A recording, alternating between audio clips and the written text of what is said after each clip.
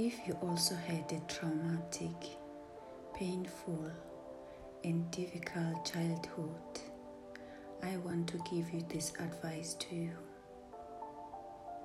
Don't allow your painful experiences of your childhood to continue to destroy you and control you internally, to continue to prevent, block, or spoil your chances in life because of your attitude, your twisted mindset, and sick emotions from the past that you didn't confront yourself yet, that you didn't resolve, accepted, forgiven, and let go of yet. My advice to you is become conscious aware and take back your full control and responsibility for yourself and for your life.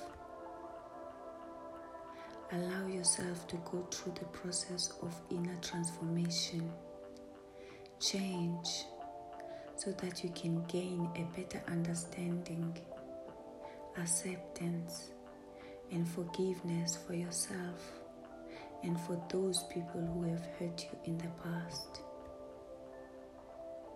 so that you can also be able to put your past behind you, to find your inner peace and your truthful self behind your pain, behind your suffering, behind your doubts. For more information, questions, or contact or support, please visit my website. I wish you a wonderful day.